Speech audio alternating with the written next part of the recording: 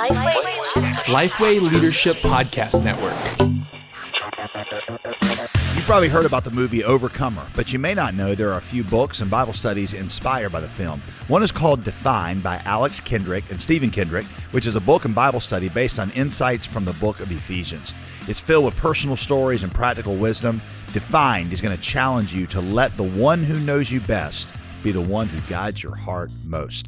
Another book for teens and young women is called Radiant by best-selling author and co-star of Overcomer, Priscilla Shirer, one of my wife's favorite Bible study teachers. For teen girls, there's also the Defined Bible Study, an invitation for teen girls and young women to enjoy a candid conversation on identity with world-renowned Bible teacher Priscilla Shirer. You can find these books and Bible studies at lifeway.com/overcomer. And now I hope you enjoy Ask Me Anything.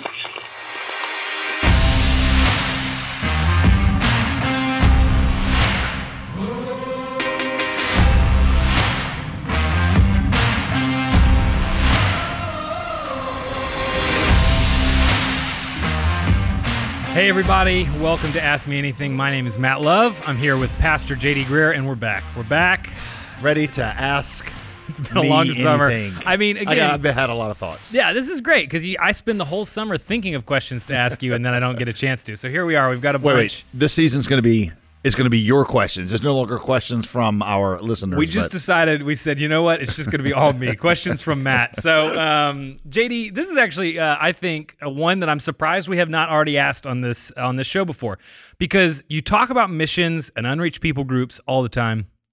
Frankly, we're over it. No, I'm just joking. No, but you talk about missions a lot, and it kind of begs the question, why aren't you a missionary? Ooh, below the belt right here at the start of the... Yeah, I won't tell you. I wouldn't be honest if I didn't tell you I was a little conflicted sometimes because I talk about it so much, and I'm obviously not. I started out as a missionary. Yep. So I went to college to go into law, and while I was there, I started to teach a Bible study, and simultaneously, I discovered I love teaching the Bible. I love to see college students mobilized. Also, I was reading the book of Romans. I was challenged to read the book of Romans 7 times by my pastor. He said, read it all 7 times in a semester. And so, not really care that much about my schoolwork that semester. On the 7th time through, it was like the second to the last day of the semester, I was reading. I came to a point where I think I really, for the first time, understood what it meant for 2.2 billion people to be in the world without having heard the gospel. And in that moment, I hate to sound overly Pentecostal or charismatic, but it was a moment where it was just me and the Spirit of God, and I felt like God changed a prayer, told me to change a prayer. Up until that time, I'd said, Lord, if you tell me to go, I'll go. And at that point, I started to say, Lord, let me go. Let me be a part of bringing the gospel to the nations. Show me the role that I have in it. If you let me actually go over there to be a missionary, I'll do it. And I felt like the Holy Spirit in that moment said, I'll let you go. That's the question I've been wanting you to ask. And so I go over there for a couple of years. And while I was there, trying to figure out what was next for me in terms of development. I thought I was called there long term. Came back to the United States, did a PhD in Islamic theology, and during that time, God really just through both some mystical and some very practical ways showed me that the role I was to play was to be a pastor of a church, at least for the time being, a church that was focused on missions and sending. And so that's what I did. It seemed to be a good match for the gifts that I've had, and certainly God has fulfilled the dream by allowing us to have, we've sent out a total of about 600 overseas. Currently, there's almost 300 that are members of our church who are currently there. So I've seen that. I sometimes feel guilty because, I do get a lot of perks of living in the culture I grew up in. And, my life is not nearly as hard as that of a lot of our missionaries, but I know it's the role that I'm supposed to play. I think the key thing I think the fundamental question for all of us has to change. From we almost treat calling like it's this sort of mystical moment where, unless God writes something in your Cheerios, you're supposed to basically go to church, pay your tithes, do your job well. But every single person is supposed to leverage his or her life for the Great Commission.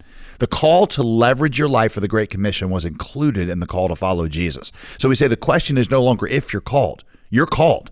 If you're a follower of Jesus, he said, follow me, I will make you a fisher of men. Right? That's the call. When you accepted Jesus, you accepted that call. The question is no longer if you're called. The question is where and how. And I think when you shift that posture, then the Holy Spirit can show you where and how you are supposed to be a part of his global reach of the gospel. Yeah, I think that, like you were saying, I think that's a great shift, because I do think most of us kind of have that posture of, hey, like you were saying at the beginning, like where you were originally, of, I think I'm going to stay and do this unless God kind of changes my mind, instead of this really expectant almost, hey, God has called me to something.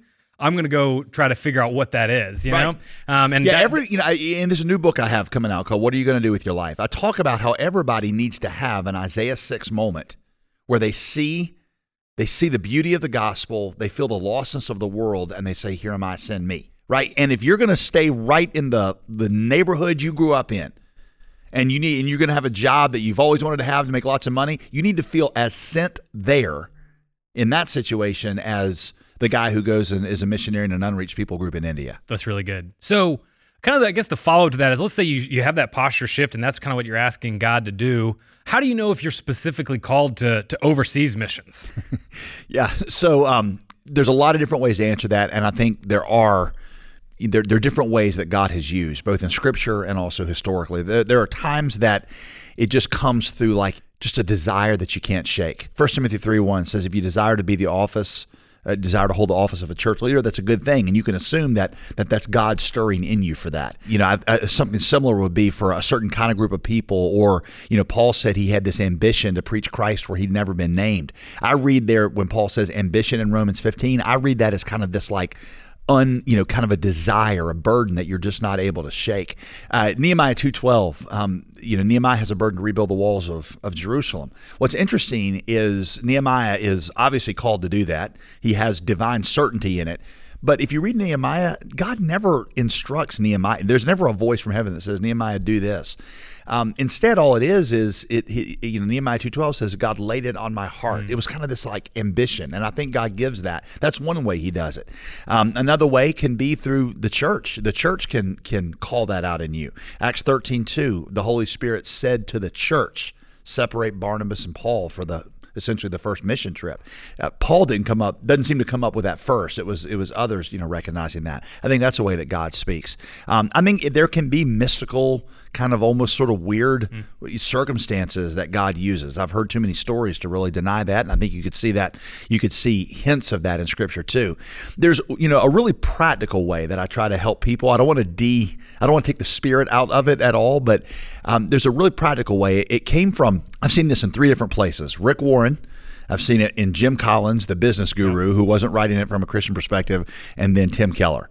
And good crew. If Rick Warren, Tim Keller, and Jim Collins are agreed on anything, it's got to be settled in heaven, right? Yeah. They use different words, but it's Venn diagram. I can't draw it out for you here, but think 3 circles that come together, overlap in one spot.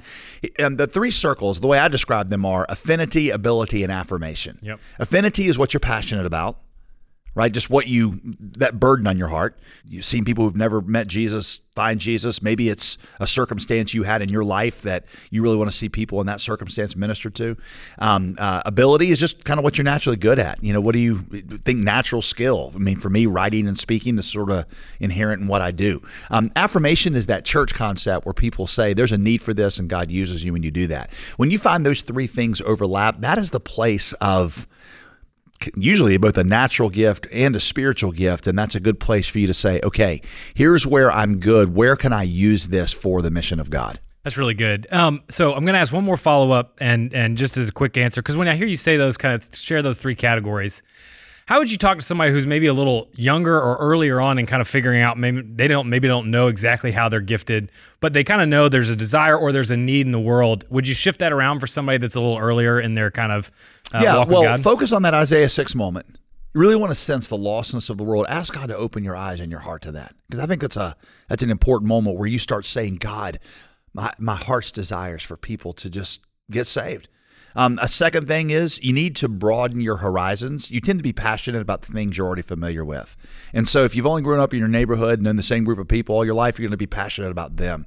Taking short-term trips, exploring new kinds of ministry can give you a passion. I usually tell people sort of, blanket advice in your 20s and 30s, that's a time to sort of experiment in different kinds of ministries. Because if you'd have asked me at 23 or 24 what I was really good at in ministry, I would have given you the wrong answer.